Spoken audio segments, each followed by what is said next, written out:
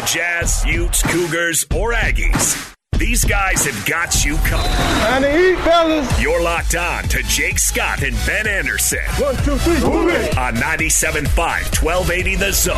Powered by KSLSports.com.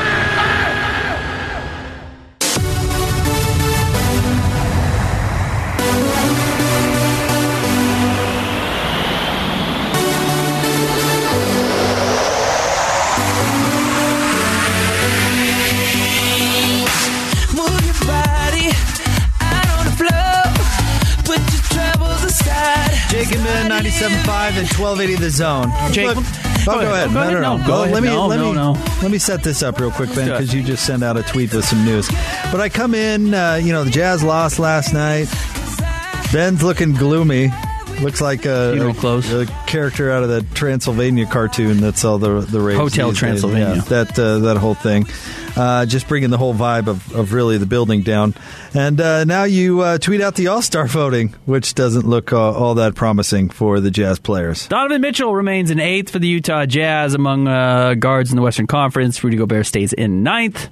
That's where they were last week as well. Donovan Mitchell's actually dropped a spot. I think he opened at 7th in the first round of voting and has since been passed by Russell Westbrook, who got benched last night in the fourth quarter because Frank Vogel, who knows he's about to get fired in the coming weeks, probably before the All-Star break, said, well, I'm going to put the guys on the floor that I think I can win with, which is the most direct shot you can take at Russell Westbrook. And, in fact, the front office, who's going to fire you and blame you for this roster, like you've talked about, Jake, even though it's certainly not Frank Vogel's fault that he's got a bunch of million-year-old players on his roster and guys who don't win games like Russell Westbrook. And everyone knew Russell Westbrook doesn't win you basketball games. He puts up stats, but he does not win you basketball games. He's somehow in front of Donovan Mitchell as well. But the gap between Donovan Mitchell and Chris Paul in front of him is 140,000 votes, which may not seem like a lot, but it's pretty huge, all considering you're just not going to be able to catch him. But, man, do you see the number Steph Curry has? Steph Curry has 6 million votes, and the next closest player is Ja Morant among guards in the Western Conference, and he has 2.6 million.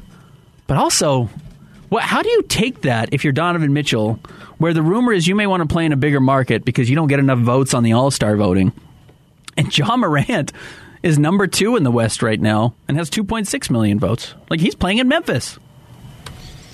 Yeah, I agree. That's an interesting point because it's certainly a small market. That gets back to he's the smallest of markets. Conversation yesterday. His style of play certainly contributes to that. But I don't think his numbers are better than Donovan Mitchell's this year. No, they're not. Now, his team is better than the Jazz are. But at the moment, yeah. But, and he's doing more than Donovan Mitchell's being asked to do. But he's also he's doing the things that Donovan Mitchell did in his first couple of years. Flying over everybody. You get attention. And it'll be interesting to see where Ja's game evolves. I'm actually really excited to see how his game evolves. He will get better the way Donovan Mitchell did, and he will have an ankle injury or something that puts him on the ground more, and he'll realize it is so much effort to jump. Yeah, he's not going to be flying over everybody. You don't need to do it. No. But you don't need to. You get better at finishing and angles and stuff like that. So here's my point. Any sort of all-star voting involving fans anymore is really dumb, and it's been really dumb for a long time. These leagues, and you know what? The best example of this is that wonky football team that tried to make it in this market for a half a second, where these leagues get it in their minds like fan engagement is a really good thing. The Stallions? The Stallion. No. It was the one that played at the Maverick Center where you could using the an other app one tell them like what the Eagles or something. Tell them what play to call. Yeah, where they said, "Hey, you can name the team." The first thing they did is this is going to be a total fan-run organization, starting with name the team, and the team was like the app, and you call the players. The team was like Teamy McTeamface or Stormin' Mormons, and they were like, "Oh, and the Screaming Eagles made a comeback at the last moment," or whatever it was, and it's just the dumbest idea ever because fans are a cool team. Fans are a very diverse, let's say, group of people that some take things seriously, some don't. When it comes to All-Star voting, some fans find loopholes. Yao Ming started on every All-Star team he was available to because they had tapped into the Chinese market, and all of a sudden these millions of votes are coming from overseas that totally skew everything. And that was before it was about social media and hashtags and all this stupid. And they've tried to fix that by saying, well, now fan votes only count for half, and media gets the other half. Which is an even dumber solution. Yeah. And fans, let's pretend for a second that fans fans actually know what they want to see, which they don't. You know, let's see, I was looking on this. Who's above Rudy? Carmelo Anthony. Right. You don't want to see Carmelo Anthony in the All-Star game? Not this year. No, you don't. No. Wiggins. Andrew Wiggins. It's a bunch of fans of teams and you know what's really people funny? that it's so stupid. Gobert's like a cool All-Star player. Like, I didn't think he would be good in the All-Star game. I thought Donovan Mitchell would be a better All-Star game player. You actually get him to the All-Star game, and Donovan Mitchell kind of blends in because there's a bunch of guys who do what they can do what he does, which is run, dunk, shoot threes, and they're bigger than he is. Rudy Gobert, he's so unique on the floor in the All-Star game that, like, he catches lobs that you can't throw to anybody else on the floor. He blocks shots when nobody else is blocking shots. Like, Gobert actually adds some intrigue to the All-Star game. And look, both Donovan and Rudy Gobert are going to make it as long as the Jazz don't absolutely fall apart over the next couple of weeks, which is possible. But both these guys are going to get chosen as reserves by the coaches. But yes, I'm with you. The fan voting's a little bit ridiculous. Player voting is even more stupid. Just let the coaches pick the teams. I agree with you. Pick the starters, whatever you want. Just let the coaches who have the best seat in the house when it comes to evaluating talent currently playing in the NBA, and let that be it'll be a better game. It'll be a better roster. There won't be these, well, Donovan Mitchell can't get the recognition in Utah, which I'm sure he's thinking. I'm sure Donovan today opened Ben Anderson's tweet at benshoops.com and said to himself, he doesn't follow me on Twitter. Said to himself, eighth, what? I don't think he follows me. Does that hurt your feelings? Gabby Union liked your tweet the other day, Ben. Does that help? I'm not a showboat. I don't need to talk about that necessarily. But, no, it doesn't bother me that players don't. You don't actually want players following you. I don't tag players in stories that I write about them necessarily. And it's not because I'm hiding it. Like I said 2 days ago, everyone sees everything. If they want to find it, they can find it. Go to KSLSports.com. Like, I'm at every press conference. They know who I am. They know who I write for. Like, Quinn Snyder knows who I write for. Justin Zanuck knows who I write for. Danny Ainge might not yet at this point, but like, it's not hard. They listen to the show. Everyone knows what's going on. If they want to find it, they can. You don't need to seek them out and tag them. No, it doesn't bother me that Donovan Mitchell doesn't follow me on Twitter. But a little bit, though. I can hear it in your voice. You're hurt. It's okay. I just feel bad now. Again, your gloomy dress. You need to brighten it up. Brighten it up. Sprinkle in a little color. We're going to talk about the Jazz coming up in the top 3 stories in about 15 minutes. Can I ask you this, though, because we kind of had this conversation off the air, and it goes into a little bit bigger picture conversation right now. And I actually think it has to do with front offices, because I actually think I've had a lot of people ask me this question. I will circle back to it and address this question of how do I think Danny Ainge's presence in the front office is affecting Jazz players on the floor. And I will answer that coming up here in just a couple of minutes, because I think it's kind of worth talking about it, but I'm not going to blame it all on Danny Ainge to give you a teaser of what's going on. We were talking about the Dallas Cowboys and how stupid Jerry Jones was to not pay Dak Prescott originally and then circle back and have to basically double his salary to keep him around, and then they lose in the first round to the San Francisco 49ers, who have arguably the worst quarterback in the playoffs, right? I mean, maybe Ben Roethlisberger was, but at least he had some experience. But as far as talent, like, Ben's washed. Garoppolo's probably certainly the least talented still playing in the playoffs this weekend. Is there a worse franchise to be a front office member of than the Dallas Cowboys right now, because the owner is so involved in everything? In fact, he is the general manager. Like, is there a worse front office to be a part of than Jerry Jones? Because he still probably makes the decision not to pay Dak, waits to pay him, finally pays him, and then probably blames the people around him for not paying him sooner. So I'm going to answer yes, but not for the reasons you might think. Okay. Yes, because Lord knows what you had to do to get there. Because Jerry Jones strikes me as a bit of a yes man. Oh, or wanting people around him that are yes men. Was his son-in-law that was washing his glasses for him? Right. So if you get to be, like assistant GM or whatever in Dallas, what did you actually have to do to get there? And I don't want to know, because I wouldn't do it. Correct. So yes, for that reason. I mean, you can say, hey, I'm assistant GM of the Cowboys, and probably gets you a date or two. But what kind of bootlicking did you have to do to actually get there? And talk about an empty suit. I mean, you'd be like, 100%. I've got decision making power. Hey, Jerry, we should do this. No. Oh, okay. All right. I'm going to be in my office. Let me know if I can get you some coffee. Right. Your glasses have a smudge? I'll fix them up for you. So, yeah, I would probably say yes. Although Dan Snyder's front office might not be a real... Well, there are some that are like truly toxic. Obviously, there are some toxic... Yeah, Mike Mayock doesn't know what he's doing with the Raiders. Like, that didn't work very well. Al Davis probably has some issues working in that front office. Could potentially be a problem. Speaking of Dallas teams, the Mavericks front office didn't sound real great there for a minute. Yeah, and I think Cuban at least was willing to address a problem after he turned a blind eye to it for 2 years, and it came out public on The Athletic or ESPN or whoever reported it. I should do something about this. I had no idea. Yeah. So, to bring in our conversation of front offices, I've been asked by a lot of Jazz fans to circle back to this a little bit of just like what are bad front offices to work in. And I've had a lot of people ask me, do I think the team is playing tighter or scared because Danny Ainge got hired, and Danny Ainge has a reputation of being cutthroat when it comes to making trades. We remember the Isaiah Thomas trade when he put off surgery on his hip and wanted to get paid and took the team, sister died. Whatever, all this stuff, and then didn't get the money and traded him, and you know what? Made the right trade. Went out and got Kyrie Irving, and I know Kyrie didn't work out, but it was still the right trade. You traded Jay Crowder and Isaiah Thomas for Kyrie Irving, who's a top 15 player in the NBA. In retrospect, that's a pretty darn good trade, actually, even if Kyrie's not everything you thought he was cracked up to be. I'm going to say no, based purely on the fact that I'm not going to place the blame on Danny Ainge or on Justin Zanik's shoulders, or if it had been Dennis Lindsay or Ryan Smith, the owner. I don't think it's because of who the people are. I do think there's a bit of a powder keg going on right now with the Utah Jazz that the expectation is to compete for a championship. The players set that up as the expectation before the season, saying they need to make a deeper run to the playoffs. They are thinking they are a championship contender. And then you get to the middle of the season and you don't have any of the winning habits that you talked about needing to have, and nothing is fixed clearly that needed to be fixed as we've gone back to our conversation about the defense needing to be better. That obviously you're putting pressure on the front office to make moves. So that pressure then circles back down of feeling like, hey, one of us is going to get moved. This is not going to be the roster going forward when we get to mid-February, when we get the All-Star break, or when we're coming back from the All-Star break.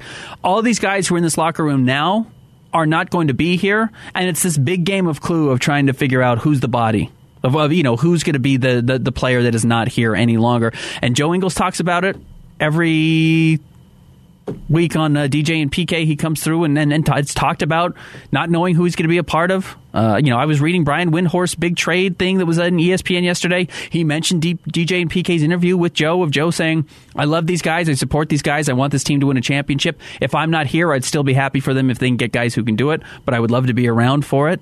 There is just a lot of pressure that's obvious in this locker room, and that is the human nature of it. Going back to our conversation that we had with Randy Ray, the human nature, you can never pull it out of basketball. You can never pull it out of sports, and it's one of the things you constantly have to battle.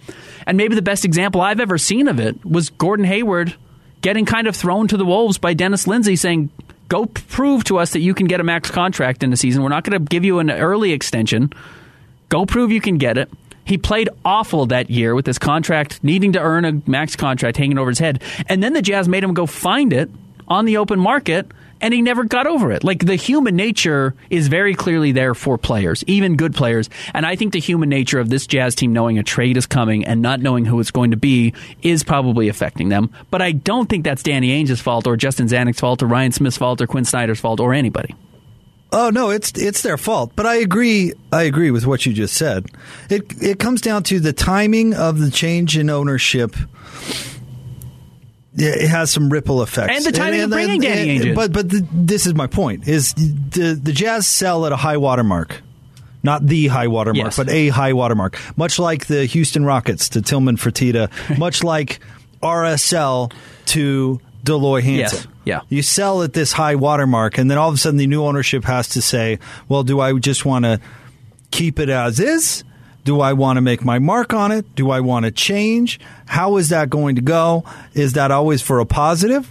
Actually, if you look at the Rockets, the answer to that is no. Horrible. If you look at RSL, bad. Not good. Yeah. So, and I'm not, it's not to say that that's how it's always going to go. But of course, Ryan Smith buying the team, he hasn't tinkered, Ben. No, in fact, he's invested a lot to keep the things the same. But he got rid of Dennis Lindsay. Correct.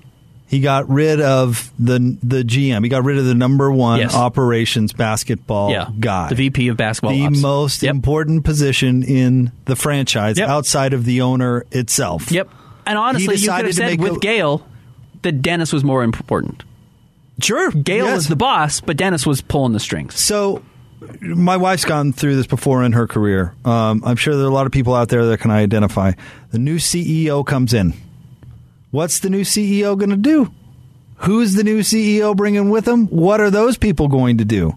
All of a sudden, we see in coaching changes in college football where the players, you either get one performance or the other with new coaches in bowl games, right, Ben? When the other coach goes out, you either get a super inspired performance because they're trying out for the new coach, or you get the whole team dogging it because they know they're gone. Oregon. Yes. Yeah, there you go. Great example. And so Danny Ainge comes in. And Oklahoma, actually. The funny is both of those teams, you got both of those examples in Oregon and Oklahoma. You get Danny Ainge coming in, and it is his fault. And it is Ryan Smith's fault. And there is a trickle-down effect to it because you removed Dennis Lindsey and replaced him with an outsider who doesn't have a connection to Joe Ingles. Sure. Boyan Bogdanovic, Hassan Whiteside. And when we say blame, that sounds like such a negative thing. We need to define fault in that sense, because fault seems like we're saying you're the reason the Jazz are playing bad, as opposed to this is the ripple effect of the timeline. Now, it'd be one thing if you were Deloy Hansen and said, hey, this guy Andy Carroll has been kissing my rear for years, so I'm putting him in charge, and all of a sudden things go terribly and everybody's surprised, right?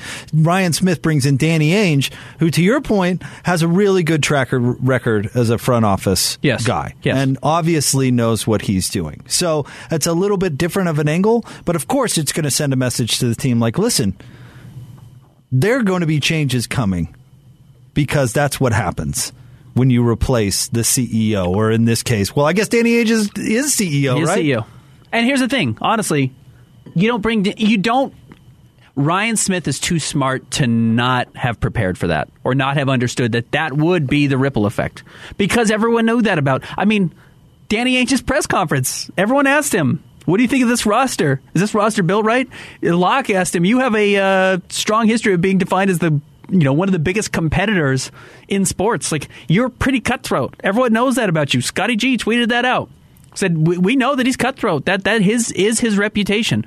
Everyone knew that about Danny Ainge. It was no secret. And it's no secret to Ryan Smith either. I mean, Ryan knows him better than anybody. He grew up with him. Best friends with his son. Like, they knew this about him. And I don't think you bring him in accidentally unless you were thinking that there were possibilities that might be something you have to do. So you had to be prepared for this to be the fallout. So no, I don't blame Danny Ainge. But I also don't think it's accidental that the Jazz brought in Danny Ainge when they did.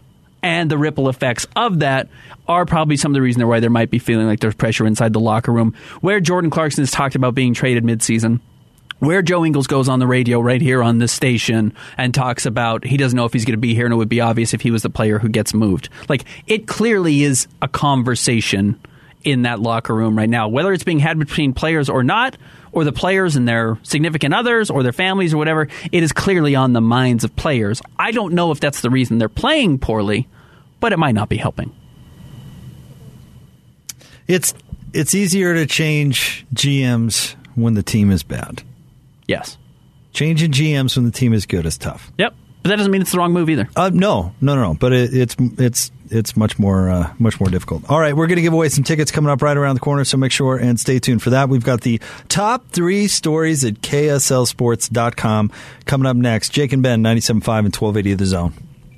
What time is it? It's 1:30 and time to talk Utah Jazz. Oh, Donovan! This is your Jazz at 30 update. Ring the 30-point bell.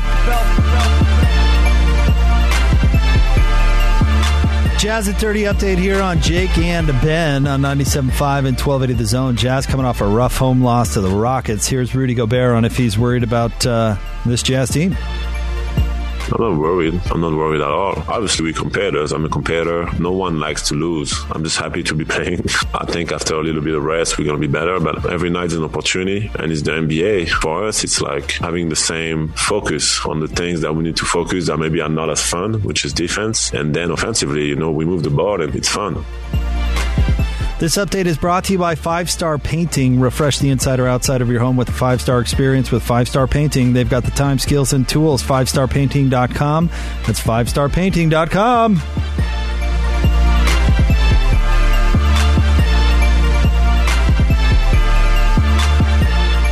Who's got it better than us? Nobody! Your home for the best sports coverage in Utah. You're listening to Jake Scott and Ben Anderson on 97.5 1280 The Zone. Powered by KSLSports.com. All right. Jake and Ben. 97.5. 1280 The Zone. We can both do it at the same time, right? All right. Ben, it's time for the top 3 stories at KSLSports.com. Let's jump right into it. It's brought to you each and every day by our friends at J. Brooks Jewelers. All right, Megan, let's go ahead and get started. Number 1. The Utah Jazz take on the Detroit Pistons tomorrow night at 7. Do you care anymore, Jake?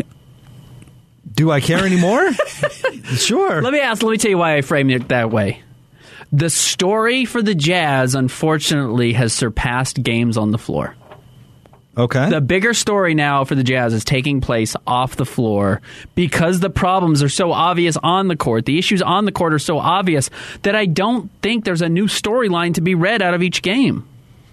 The bigger story now is going to be what happens with the team before the trade deadline. The roster makeup of this team, I think, over the next 3 weeks is surpassing what is happening game to game. And that's unfortunate because if you do that, you're a championship contender or you're a team that has serious flaws. And right now the Jazz are not a championship contender. In my opinion, they're a team that has serious flaws. I think stopping the bleeding is still a storyline. I'm not holding my breath for that is the problem. Okay. But, I mean, the Denver win, I thought, was a big story because they played well and they came together. But that's the exact problem, right? Like, they did. They played well. Then it fell apart again. And then they lost to the lowly Lakers and the Houston Rockets in back-to-back games that they shouldn't have lost. Yeah, but this gets back to, are we reassessing expectations? And I'm not. I don't expect this to be the Jazz team, whether they make a move or not, for the remainder of the year. What do you mean? They're not this bad. Yeah, they're not this bad. I mean, they've lost 6 out of 7 games, and they've lost 2 of them are to the worst teams in the NBA. Been in and they top had 3 COVID. in the West and yes, all year leading up to this. They're not this bad. I agree with you. Even and if even they then, don't make a move, this is not the rest of the season. If somebody, let's say they fall to 6 and they end up with a 6-3 matchup and they go up against the Memphis Grizzlies, I'm picking the Jazz to beat the Memphis Grizzlies in the playoffs. Absolutely. You know, I still am because of experience, because of everything coming together. But I do feel like, personally, we've seen the top of this team. We've seen this team at its peak. I don't think they have the pieces to be better than we've seen them. And I wondered this year going into the season if, hey, another year together will fix the chemistry of the defense. Another year together, these guys will start playing better. They'll get better offensively, and that's going to fix it. And I think, as I made the analogy earlier in the show, you're on a vine. Every team, the story of your team is you're swinging vine to vine. And ideally, it's smooth, and you catch one vine at the end of its upswing, you let go of it, and you grab the next one, and it carries you to the next spot. And hopefully, before it expires and you leave the jungle, you end up at the championship trophy. And that's what the Milwaukee Bucks did. They swung through players and players and players, and they had guys they liked until eventually, it wasn't George Hill. They landed on Drew Holiday. Drew Holiday helped carry him to the championship. That was the vine they caught onto. The Jazz are at the end of this specific vine with this specific roster. And that's not to say the core pieces are wrong or the top 5 pieces are wrong, but for whatever reason, the 9 pieces they use most often are not the right pieces. And they need to let go and move on to the next vine. And that's where I think the biggest storyline is. And that's why one-off games against the Detroit Pistons are not the biggest storyline to me anymore for this team. And I would guess your opinion would be somewhat different, not on the move front, but about the optimism about this club if they went 3-1 in that stretch that's coming up. I will change my opinion if the Jazz go 3-1 against the Phoenix Suns, who they play twice, the Golden State Warriors, and the Memphis Grizzlies. Which I'm not going to say is going to happen, certainly how they're playing now, but it could happen. It could, but there's zero evidence that it's going to. Oh, I wouldn't say that. They went on a great run earlier this year. But they've lost That was 6 of weeks 7. ago. Before Christmas, you and I were talking about if they were going to go undefeated in the month of December, which was a very realistic thing that could have happened. Right. To go undefeated in the NBA for an entire month. They had the NBA Western Conference Player of the Month. Yep. Oh, they So won. what do you mean zero evidence that that's even possible? What are you talking about? Because it's fallen apart since then. Because because So put it back together. That's not out of the realm. I don't think they can. That's what I don't believe. I don't think it can. Yeah, they had an 8-game winning streak. They had a 6-game winning streak. They were playing at a high level that you believed that was going to be sustainable. There's some mental fortitude there. Get over it. Go out and play hard. I don't believe it. I've lost faith in it. Oh, I'm sorry for you. Yeah, but it's certainly a possibility. I'm not counting it out. You don't have to. I will. I'll do it for us. I'll do it for the show. It's all right. Yeah, I've seen it. I've seen the peak of what this Jazz team can be as currently constructed. Okay. Yeah. Well, they're probably listening and go, let's prove that Ben wrong. I hope I don't matter that much. You are going to be the galvanizing factor. It's going to be you. Congratulations. Just having, and then you do the same thing. You do the pre and post game shows, covering the games as often as we do. The way your perspective on the team changes, the storylines and what the biggest storylines are. What I'm reading into and what I'm seeing, it is the biggest storylines are now off the floor for the team because like I said, I think they're taking on water more quickly than they can get rid of it. Fair enough. I think they're still a top 3 team in the West. I think they're better in Memphis, which is an opinion you agree with. So, in a playoff series, yeah, I think they would probably still beat Memphis. There you go. All right, next. I don't think that's an appropriate bar for where they are and how much money they've got invested in the team and where they are supposed to be in their championship window. Different argument. Yeah. Number 2. Utah All-American Luther Ellis named Utes defensive tackles coach. How about that? Bringing all the greats back, What do you Ben. think about this?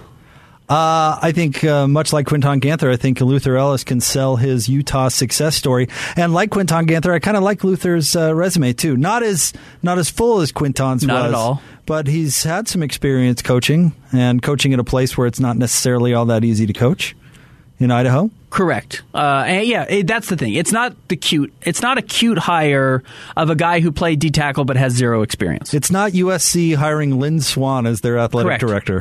Correct. And there are cute hires that are somewhat silly. And sometimes they work. I mean, Deion Sanders had actually done some coaching, right? So good for Deion. It was like high school. Right. Before. But he's also not coaching, a very high-level D1 division program. Now, Deion's still getting, guys to come in and commit to his program. Good for Deion. But regardless, this is not that type of cute hire. I do think the question for Luther Ellis is, are you going to be able to go out and recruit? Are you going to be able to go out and get some of the bodies that you need? Because honestly, the D-line at Utah is going to be fine. But you do need to get the dudes. The good news is the dudes generally end up at Utah. Well, and like I said, the message that he can send out there, yes. and go say, hey, I played for a decade in the NFL. He's arguably the greatest Utah football player of all time. Like, he's in the conversation.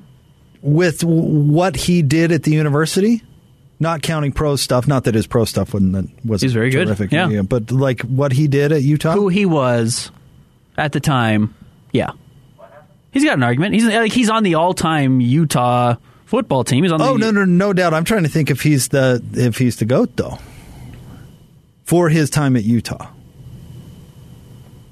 He is the name because Weddle was better in the NFL. But there is not a player in Utah football history who gets more referenced for their time at Utah by people within the program, including Kyle Whittingham, than Luther Ellis. And he was... Like, Witt brings up Luther Ellis all the time. Well, the thing is he was on Mac's best team, and he was by far the best player. And he was by far the best player in the conference at the time. Yes. Oh, okay. Well, I could come along with that. I certainly would listen to the argument. Maybe it's not the answer, but I certainly would listen to it.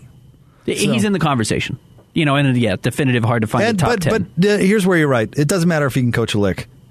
Can he get players on campus? Yeah. Yeah.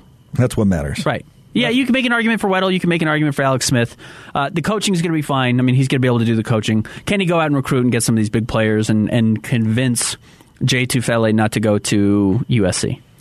can he convince him to go to Utah instead? Those are going to be the questions for the Utes. And they were even fine without Jay Tufele, actually. They actually were pretty good on the defensive line, even without the 4 and the 5-star kids that leave the state of Utah. But it's even easier if you can keep them around, and I think that's going to be a big story for the Utes. I also think looking at some of these hires, they don't paint the idea to me that Kyle Whittingham's looking for these 4 and 5 year solutions for some of these jobs. Because I don't think Kyle Whittingham's thinking 4 and 5 years ahead for his career anymore. Likely not. All right, up next. Number 3. 5-star transfer quarterback Jackson Dart visits BYU football. Oh, Jake, we said this when he was announcing that he was leaving USC in the transfer portal because they got the new head coach. We said it doesn't make any sense to come to Utah because Cam Rising's too good and is, only going to be a junior next year. Like, he'll probably be at Utah for the next 2 seasons unless something miraculous happens next year. But BYU, they've got a good quarterbacks room, but it's certainly not impenetrable. And it's not like if Jackson Dart committed to BYU, he wouldn't expect himself to be the front runner to win that starting job if he went in today, even with Jaren Hall. Jackson Dart would go in thinking, I'm the most talented player in this room, and I have a chance to win this starting job, which is the only reason why he visited BYU. The same would be true at Utah. Why do you automatically say that wouldn't be true at Utah? Because Cam Rising just took Utah to the Rose Bowl and won the Pac-12. Cam Rising's really good. So Jackson Dart, but he didn't do that at USC. I don't think he's visiting Utah, not because Utah doesn't want him. I think he's not visiting Utah because he doesn't want to visit Utah. I agree with that. I also don't think he would be the favorite to win the starting job at Utah. Much, but that's certainly possible too. Jackson Dart was a great recruit, and he played really well last year. Oh yeah, very good. And he's much more dynamic, say, than Rising. Has certainly a higher top end. But you could never give him the job over Cameron Rising. But to say that Utah, he wouldn't visit Utah because he wouldn't win the job at Utah. I think Utah would take Jackson Dart on their team anytime. Oh yeah, but anytime. But he knows he's coming in as a backup. He's not going anywhere to be a backup though. He's going to BYU because he's going to take Jaren Hall's job. If he goes to BYU, it's because he's starting game 1. He's not going to BYU to compete for his job. I don't disagree with that. Because he's got too many opportunities elsewhere, West Virginia, Ole Miss, guys that are going to the NFL. He's going to go in and take a job as a starter in college football, and Utah's starting quarterback job is not open. Neither is BYU's, really. BYU's is more open than Utah's. Is it? A lot more. Oh, a lot more. Yes. No offense to Jaren Hall, but it's a lot more open. Okay. Utah just won the Pac-12 championship, and Cam Rising's the best quarterback they've had don't get me wrong. I mean, Tyler Huntley was very good, but Cam Rising coming back, going into his junior season is better than Tyler Huntley was going into his junior season. Okay. But Tyler Huntley left Utah football as a better quarterback than Cam Rising is right now. Yes, Cam Rising will leave Utah as a better quarterback than Tyler Huntley will be. Sure. So I think if you look at where they are in their class, Cam Rising's got as good a trajectory as any quarterback. Certainly Utah's had since they've been in the Pac-12. But to say that Utah wouldn't take Jackson Dart because they 100% Cam Rising would. has it sewn up, I don't think is No, they would take him. Jackson Barton wouldn't go to Utah because Cam Rising has it sewn up. And I feel like there's more cracks in BYU's quarterback room that you could potentially go in and win that starting job. I think he'll end up with the Lane train. I think you're probably right. Ole Miss is a good team. There's an opportunity to go in there and start. Lane has a decent reputation when it comes to coaching quarterbacks. I agree with you. And honestly, Jackson Dart, excuse me, I keep wanting to say Jackson Barton. Jackson Dart's timeline to starting and trying to go to the NFL doesn't even align with BYU going to the Big 12. Which is what BYU's big draw is going to be. Like, if you're a young quarterback, go on a mission, come back, you're going to be starting for a Big 12 team or competing for a Big 12 team. Jackson Dart is hoping he would be suiting up in the NFL by the time BYU makes the move to the Big 12. So, yeah, go play in the SEC, go play in the ACC if you can, and go get a starting job somewhere else. We'll wrap up Jake and Ben coming up next. Get you ready for Hans and Scotty G, 97.5 and 1280 The Zone. The sports you love, the teams you can't live without. Get a sense of urgency! This is Jake Scott and Ben Anderson on 97.5 1280 The Zone, powered by KSLSports.com.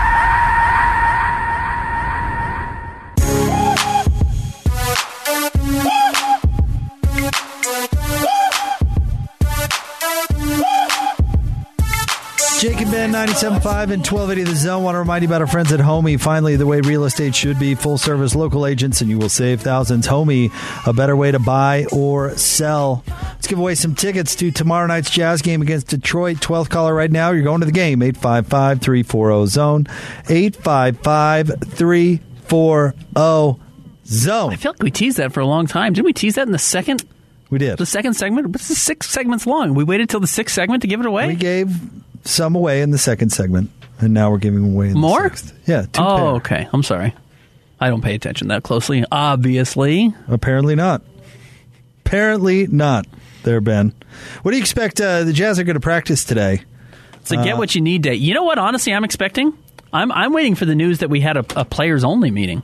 You think? Like, the Jazz are at that point, right? That's never a good sign. No, it's not, but Rudy Gobert's calling out his teammates last Friday. Saturday, they come together and say, we know what the problem is, we got to play defense. And by Wednesday, they forgot what they said on Saturday. Like, the my bads that have to stop that has been talked about, last night was just every play was a my bad. Oh, I forgot to switch over. Oh, I forgot what defense we were playing. And Quinn Snyder, maybe our biggest failure we've had on this show today is that we haven't played Quinn Snyder's comments from the postgame show where he was the most pointed he's been about how bad his team is defensively. He said we were double teaming when we didn't need to be double teaming. We were sending help when we didn't need to be sending help. We weren't, blitzing when they needed to be. Like, he was pretty straightforward in how bad his team was defensively last night of guys just not paying attention to what the game plan is. And I don't know if they're not reading the scouting, or he said that we didn't know who our personnel was. Did they not know that Garrison Matthews' only skill is to shoot the three? And not only that, he can shoot it out to 35 feet. Like, you have to pick him up at certain spots. And even then, like, the Jazz are picking up random guys. And I know Eric Gordon can shoot the ball too, obviously. Like, he's the second best three-point shooter in the NBA. But the Jazz were picking him up at 43 feet. Like, he's not a threat to burn you in that spot. Like, you got to back off him a little bit and then pick him up a little bit closer. But, like, where they're picking up guys is a mess. Where they're handing off guys on double teams to the point where, like, you watch Daniel House play for 5 minutes, you're like, this guy knows what he's doing. He understands some of the basic instincts of basketball on the defensive side of the ball that other guys don't. It's weird to watch how bad some of it is defensively. And I don't know if it's because they're so in their own heads that they've stopped playing easy, they've stopped playing naturally, and they're overthinking every decision. I'm almost more inclined to think that's the case than it is that they just don't know how to do it. But I don't man, believe that. It's crazy. No, I don't believe that they don't know how to do it. But like they're doing so much wrong. It's bizarre to watch how many things they're doing wrong. Again, I tweeted it out. I went back and watched the third quarter, Jake. Just like play after play after play resulted in a different guy getting a wide open three. And someone like scrambling on the Jazz defense. Like, how did I forget him? It's like it was every single trip down the floor. They got 17 threes in the third quarter. That would be 68 for a game. If you sprinkled it out as an average over 4 quarters. 17 threes in 1 quarter, and they only made 7 of them. They probably should have made 12. Like, it was bananas how bad that defensive performance was from the Jazz last night. Well, I absolutely think it's a trickle-down effect. Let's say on a possession you're Jordan Clarkson, Ben, and you're busting your butt, and Bojan Bogdanovic makes a mistake that leads to your guy getting an open three. Because you rotated here and here and here, and 3 passes down the line, your dude gets an open three because somebody else made a mistake. Then all of a sudden you're trying to overcorrect for that mistake the next time, or you're 100%. You care less because you look bad anyway. Yes. So what am I? What am I busting my butt for? Like all these things that it just compounds. And I'm sure that the third quarter you rewatched last night was the pinnacle of the compounding nature of that type of thing. And I'm sure it drives coaches nuts because they're saying, we've talked about this. We've gone over this. We talked about this specifically at this time, and you're still making this wrong decision. It's because to make the right decision, to break a bad habit per se, you have to focus on doing it, and then the default is not to do it. So when I look at player X making a mistake every time down the floor, well, maybe I'm going to try a little less hard because... Yes. Because who cares? Because who cares? Because who cares? And you know what? Credit to the Houston Rockets. The Jazz actually, with that second unit that had Udoka Azubuike in it, actually had a pretty good first quarter. Now, they weren't playing Trent Forrest in those minutes, I don't think. I'd have to go back and look at what the roster was. But the Jazz actually played pretty well in that first quarter with Doak in the rotation, and they erased that lead that Houston built early. And then by the time they got to the third quarter, Doak came back in after having that good first stint, and Houston just adjusted and said, well, we're not going to keep going at him. He's going to block all of our shots. We'll just stay 5 out. And the Jazz didn't adjust. Doak didn't adjust. The Jazz didn't adjust. But Houston did, and that's why they went on that big 18-1 run. Can't give those up for whatever reason. It's happening a lot. Jazz are blowing a lot of 10-point leads. I don't know if there's a whole lot of juice with the club. I got to find that. Correct. There's zero juice with the club. Well, right you knew at some point the heartbreaking loss motivation was going to run out, right? There's only so much motivation you can take from, well, we're never going to let that happen again. And then it happens again. And you go, oh, we're never going to let that happen again. And then it happens again. So at some point, you got to find out where you're digging deep, right? But the problem, when you draw the line in the sand, which is what I think the Jazz did on Saturday or Friday with Rudy Gobert, and then you so easily erase it and say, well, now there's a new line in the sand, like it loses its value. It does. And I think that's where the Jazz are right now, which is why I think I've exhausted my belief that this roster can get to the point where it says it's trying to. Because they just keep erasing the line in the sand that they can't go past. All right, Hans and Scotty G are coming up next. Ben, you enjoy your afternoon, sir. Thanks, Megan. You having fun doing the show, Megan? Is it all right? Yes, I am. Jake being nice enough to you? A little stressful. No, you're good. Am I being nice enough? I'm the nice guy on the show. You think so? You think that's true? Yes. Yes. Well, hashtag Wet Bandits. We have different perspectives of this I'm show. the nice guy. Didn't you ask Megan last week? What do you think you're doing here? Why are you here? That's it. Why are you here? That wasn't me. All right. Hans and Scotty coming up next. Thanks, Megan. Don't yell at Megan. See you tomorrow. Off the air. 97.5 and 1280 The Zone.